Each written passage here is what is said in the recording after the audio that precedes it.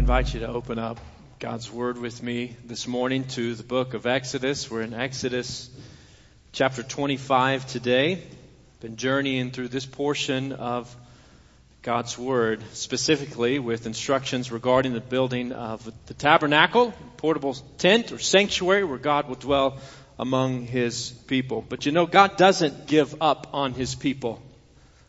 God does hold them fast. He does hold us fast. He doesn't abandon those to whom He has committed Himself. And one of the ways that God demonstrates His care for His people is by not leaving them in the dark. Have you ever been left in the dark? Ever been in the dark to the point that you could not see without some sort of light in front of you? Quick story. Yesterday, this sort of happened to us. We spent the day. It felt like a year. I'll say that much. We spent the day at the softball park for a tournament with many delays throughout the day and scheduling challenges. And finally, we were making some progress late last night. Began a game about 9:45 p.m. And so if my kids are not on sort of their top tier behavior this morning, if they fall asleep during the sermon, you'll know why. If the pastor falls asleep during the sermon, you'll know why. But at 10 o'clock, it began a downpour. Shortly before 10 o'clock, but right at 10, the clock struck 10 and the lights to the park went out. We had just started the game and you could not see. The place was a zoo. You didn't know where to go. And finally, after staring at each other and waiting around for a little while it poured down and rained, the tournament was called. And so we all went on to better things, went to bed. Have you ever been left in the dark? We've all been in the dark at some point or another, perhaps knowing that we would be in the dark or maybe surprised by the dark, as in this case. Well, long before field lights, right? Long before any other form of electricity or demonstration of power through light, God told His people to build a tabernacle. Told them to build a tent, a place where He would dwell among them in the desert of Sinai. And this tent, where God would dwell among His people, was to be 4 layers thick. 2 layers of curtains that were, or cloths that were overlaid by another 2 layers of animal skins. This was a thick tent. This was not like the tent that you buy and go camping with in your backyard or at the state park or wherever. This was a thick tent. And as we're seeing and have been seeing over the last few weeks, the furnishings of the tent communicated God's character. Communicated His character and provided the means through which the priests were to facilitate and demonstrate God's relationship with His people. And today we come to the third object in the tent, which was the lampstand, illuminating the tent, thus showing the way to God. And so as we find our place in God's Word, let me invite you, as is our practice here, to join me standing, whether in body or in spirit, for the reading of God's holy Word. Let's hear from the Lord. Let's hear from God. God says in Exodus chapter 25, beginning in verse 31, He says, "Make a lampstand of pure gold. Hammer out its base and shaft and make its flower-like cups, buds, and blossoms of one piece with them. 6 branches are to extend from the sides of the lampstand, 3 on one side and 3 on the other. 3 cups shaped like almond flowers with buds and blossoms are to be on one branch, 3 on the next branch, and the same for all 6 branches extending from the lampstand. And on the lampstand there are to be 4 cups shaped like almond flowers with buds and blossoms. 1 bud shall be under the first pair of branches extending from the lampstand, a 2nd bud under the 2nd pair, and a 3rd bud under the 3rd pair, 6 branches in all. The buds and branches shall all be of one piece with the lampstand, hammered out of pure gold. Then make it 7 lamps and set them up on it so that they light the space in front of it. Its wick trimmers and trays are to be of pure gold. A talent of pure gold is to be used for the lampstand, and all these accessories, see that you make them according to the pattern shown you on the mountain." Would you bow with me? Father, we acknowledge this morning that You are a good God. You're a God who speaks, Lord, a God who has spoken through Your Word, a God who still speaks through Your Word. And so, Lord, we ask You to speak now to us, to instruct us, to guide us by the presence and power of Your Holy Spirit through the reading and preaching of Your Word. It's in the name of Jesus we pray. Amen. Well, you may be seated. Well, if you've ever seen a menorah or a picture of a menorah, then you have the basic idea of this lampstand. And we've got an image of it, a portrait of it, a rendering of it on the screens. But God says to Moses, essentially, make a lampstand of pure gold and make it look like a flowering almond tree with 6 branches, 3 on one side and 3 the opposite, with buds and blossoms and flowers up and down these branches. Make it out of a talent, or about 75 pounds of pure gold, and make it all one piece. In addition to this, he says, make 7 lamps, wick trimmers and trays, and use the lamps to light the space in front of it, which included the table of bread that we read about last week, but also the rest of this room. And once again, all the pieces in this tabernacle were made of gold, signifying God's majesty. But more particularly, this lampstand taught and reminded Israel that God gives life and light to His people. God is a God who gives life and light to His people. He gives life and light to His people. And not just physical, but also spiritual. God gives spiritual life and spiritual light to His people. But even so, this lampstand did serve a very practical function. In the tabernacle, the lampstand lit the way to God. It lit the way to God. Quite literally, God dwelt in the tent. And we saw this a couple weeks ago when we read the instructions about the Ark of the Covenant. And the cherubim that were on that atonement cover. And God says, I'm going to meet with you, Moses, there above the cherubim. God dwelt in the tent above the cherubim in the most holy place. But remember that the tabernacle also had a holy place separated by a curtain from the most holy place. And in the holy place, this lampstand lit the room so the priests could perform their duties in the presence of God. And one of these duties, one of these services, was to keep these 7 lamps lit all the time, from evening till morning. The lampstand itself was not God. In fact, nothing in the tabernacle was to depict God Himself, but it represented God's presence among His people, reminding them that He gives life and light to His people. God gives life to His people.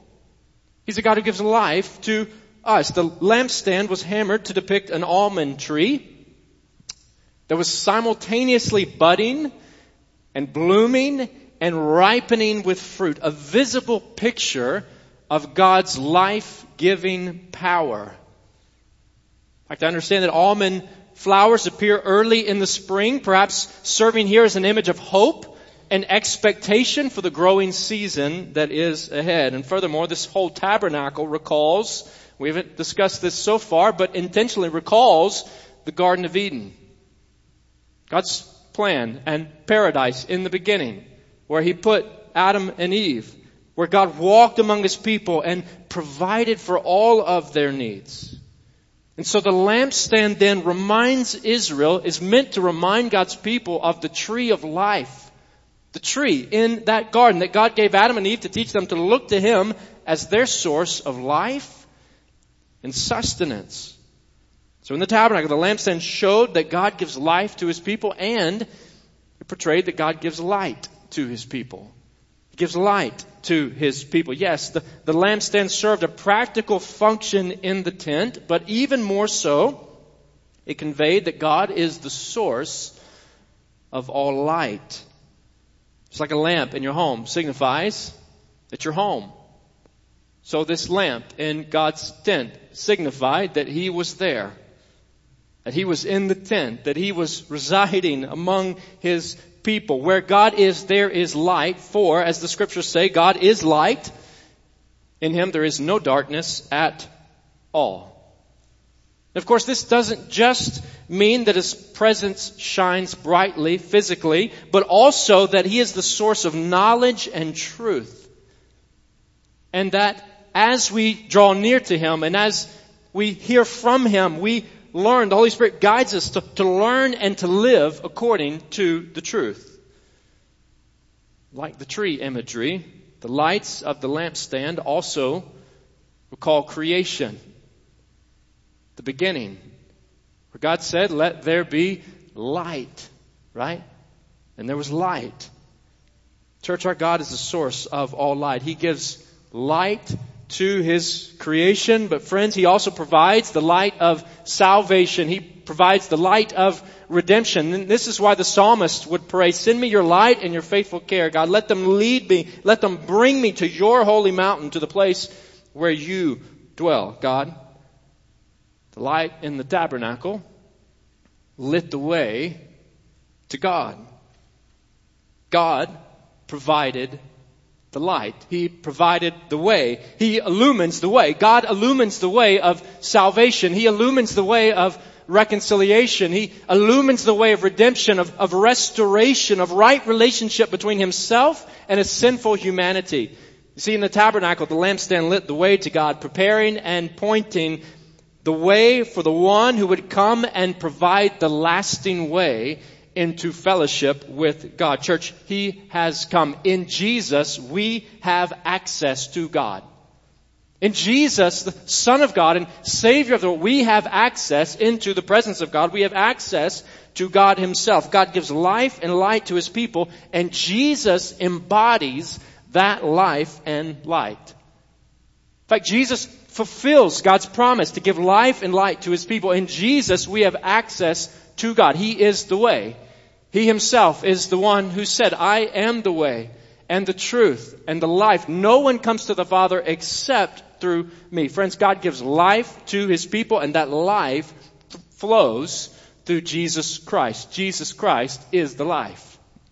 He is the life. In fact, when Jesus talked about the kingdom of God, when Jesus talked about being spiritually reborn, given new life, when Jesus talked about entering heaven, He said, everyone who believes may have eternal life in me. This same Jesus went on to say in John chapter 6, He said, for my Father's will is that everyone who looks to the Son and believes in Him shall have what? Shall have eternal life. And I will raise them up at the last day. On another occasion, Jesus had gone to meet with His grieving friends. He was grieving with Martha, a dear friend whose brother Lazarus had just died. And Jesus said to her, I am the resurrection and the life. The one who believes in me will live even though they die. Friends, Jesus Christ is the life and the giver of eternal life. But not only is Jesus the life, Jesus Christ is the light. He is the light. In fact, long before the Messiah's birth, He's portrayed as a light for those living in darkness concerning this Messiah, concerning our Savior, concerning Jesus who would come. The prophet Isaiah says the people walking in darkness, meaning those living in sin, have seen a great light. On those living in the land of deep darkness, a light has dawned. A light has dawned, implying this sudden joy of salvation by grace through the Messiah, through Jesus. And as a light for the nations, God says concerning this Messiah, I will also make you a light for the Gentiles, that my salvation may reach to the ends of the earth. Doesn't that sound a lot like God's promise to Father Abraham that through his offspring all nations of the world would be blessed? And in anticipation of the Messiah's arrival, John the evangelist announces that this light was coming. He says the true light that gives light to everyone was coming into the world. And John goes on in his gospel account to declare loud and clear again and again and again that He has come. That the light has come, that the giver of life and the giver of light has arrived. John says, turn to Him in faith, believe in Him. He says, I'm writing so that you may know that He's the Messiah and have life in His name. You see, when Jesus spoke to the people, He said, I am the light of the world. Whoever follows me will never walk in darkness, but will have the light of life. That is the light that produces light. Life. The light that produces life. As the light, Jesus brings us true knowledge of God's good and eternal purposes for His children. And Jesus shows us the way to God. And Jesus, God's grace, extends to us sinners. Extends to us, providing complete forgiveness and lasting access to God. So friends, look to the light of the world for life beyond this world. Look to this one who has come. Look to this Savior who was sent from the Father. Look to the light of the world for life beyond this world. In John's theological account of the life of Christ, he writes in John chapter 1, he says, "The light shines in the darkness, and the darkness has not overcome it." Has not overcome it or has not understood it. The darkness has not overcome nor understood the light of the world. This is the verdict. Light has come into the world, but people love darkness instead of light because their deeds were evil. Friends, this is a warning. This is a warning at the outset of John's gospel to us that many reject Him. That's what's meant by the darkness. Many reject the love of God shining through the light of the Savior. Don't you dare reject Him. Don't miss God's love for you expressed through the coming, living, dying, and rising of Jesus in your place. Don't miss God's love for you. Jesus has come in fulfillment of God's plan. Fulfillment of God's written plan that was written before the foundation of the world. He has come shining the light of life for whosoever will believe to receive. Have you believed to receive? Have you turned to the light and received life in Him? Forgiveness of sins, eternal life in Him. Look to the light of the world for life beyond this world, for the life God created you to have. For the life that God desires for you as His special possession, as His chosen people, as the greater fulfillment of what God began at Sinai with Israel. For you, church, the Bible says, are a chosen people. You're a chosen people. You're a royal priesthood. God says you're a holy nation. You are God's special possession, that you may declare the praises of Him who called you out of darkness into His wonderful light. Have you been called out of darkness into God's wonderful, His marvelous light? Whoever follows Jesus, whoever turns to Jesus Christ in repentance and faith, whoever turns to Jesus has been called out of darkness and into the light, meaning our eyes have been opened to the depth of our sin and the magnitude of God's unfailing love that rescues us from the bondage of our sin and gives us new life in Him and leads us to eternity with Him. Friends, this is good news.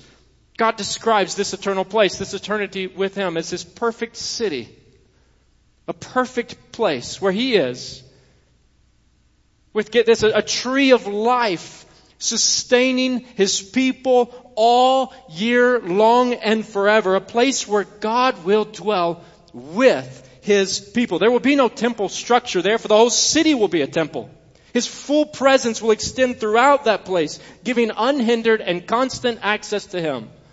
Friends, in that place, God gives life and light to His people. He will give life and light to His people forever. And the Bible says that this city does not need the sun or the moon to shine on it, for the glory of God gives it light, and the Lamb is its lamp. The Lamb of God, Jesus, who takes away our sins, the light of the world, is the lamp of heaven, the Bible says. And friends, there is no path to God apart from Him. Look to the light of the world for life beyond this world. But as long as you're in this world, shine the light of the way to the world. Friends, in the tabernacle, the lampstand lit the way to God. In Jesus, we have access to God. And through the church, God shines the light of the way to the world. Through the church, this is His plan. Through the church, through God's people, God shines the light of the way to the world. In fact, God employs this lampstand imagery in the book of Revelation as an image of the church. As an image of local churches. Every church is a lampstand, called to shine the light of Jesus to the world. But to the church that fails to shine the light of Jesus, Jesus says, He warns, He says, I will come to you and remove your lampstand from its place. See, the church is God's plan to shine the light of Jesus to the world. And where a church is not about the gospel, Jesus is saying, you are not my people. You're not acting like my people. For Jesus told His people, you are the light of the world. Remember those words. Jesus said, you're the light of the world. A city built on a hill cannot be hidden. Neither do people light a lamp and put it under a bowl. Instead, they put it on its stand, and it gives light to everyone in the house. Jesus says, in the same way, believer, let your light shine before others, that they may see your good deeds and glorify your Father in heaven. See, through the church, God desires to shine the light of the way to the world. So friends, let's let our light shine for God's glory. Let your light shine for God's glory. Are you shining the light of life in Jesus? Are you sharing and showing the love of Jesus Christ so that others may come to know Christ? So you don't have to utilize the Bless Every Home tool. Many of you are. You don't have to join us on the 14th in the afternoon to go out into the community. Many of you will. I pray that more of you will. These are simply tools that allow us to work together in seeing the Great Commission fulfilled right here in our neighborhood. But whether or not we do these things, we are called. We will, if we know the light, we will share and show the love of Jesus to those around us, to those within our families, to those within our community, to those that the Lord brings in our path. And if we don't,